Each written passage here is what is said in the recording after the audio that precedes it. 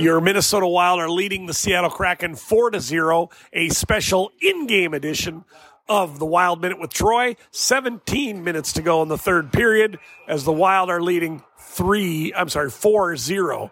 The story here, as everybody knows, is the Matt Boldy hat trick. And just as we go on the podcast, Connor Dewar gets in a fight with former Wild player Ryan Donato. Dewar actually took more than he gave to Donato, although this is two smaller guys not used to fighting. They're both up now and skating to their respective penalty box benches. But anyhow, let's talk about why the Wild are up 4-0. Matt Boldy. Yes, 3 times. Hat trick for Boldy. The team was getting outplayed drastically after the first period, but in the second period, Boldy erupted for 2, and he came out for another goal to start the third period to give the hat trick and have XL Energy Center rain down with hats onto the ice. So let's talk about this for a second. Let's just look ahead. Yes, we know the playoffs are coming. Yes, we know the Wild are going to go 3 points up in the division race atop the Central Division. And yes, a lot to play out this season.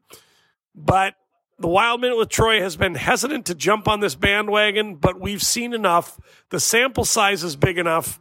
How do we get Marcus Johansson signed next year as a free agent?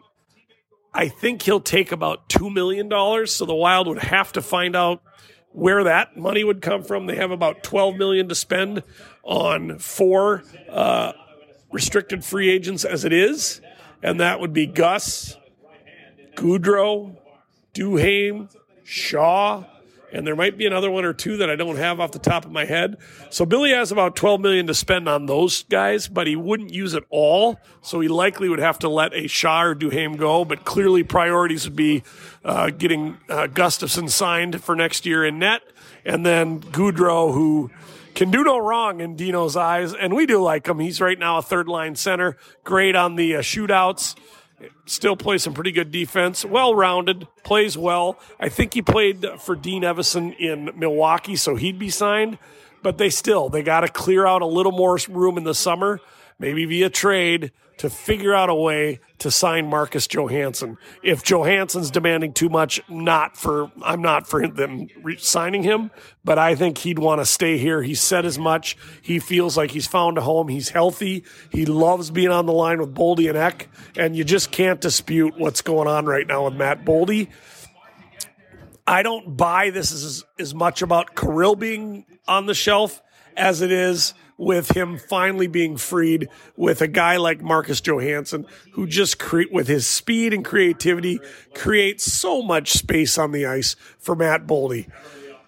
Boldy, before he went on this heater, had no goals in 13 games, and he's had 13 goals in his last 10 games. So there's clearly something to it, and that's Marcus Johansson.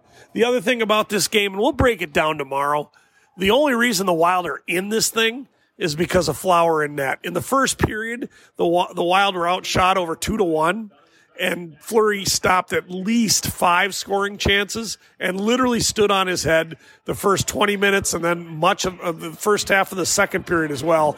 So Wild leading 4-0, special in-game A Wild Minute with Troy. You found me. I'm on Spotify. I'm on Apple. If you want your quick hits going into games, you want to hear some quick thoughts after games, this is where you come. Wild Minute with Troy. We'll talk to you.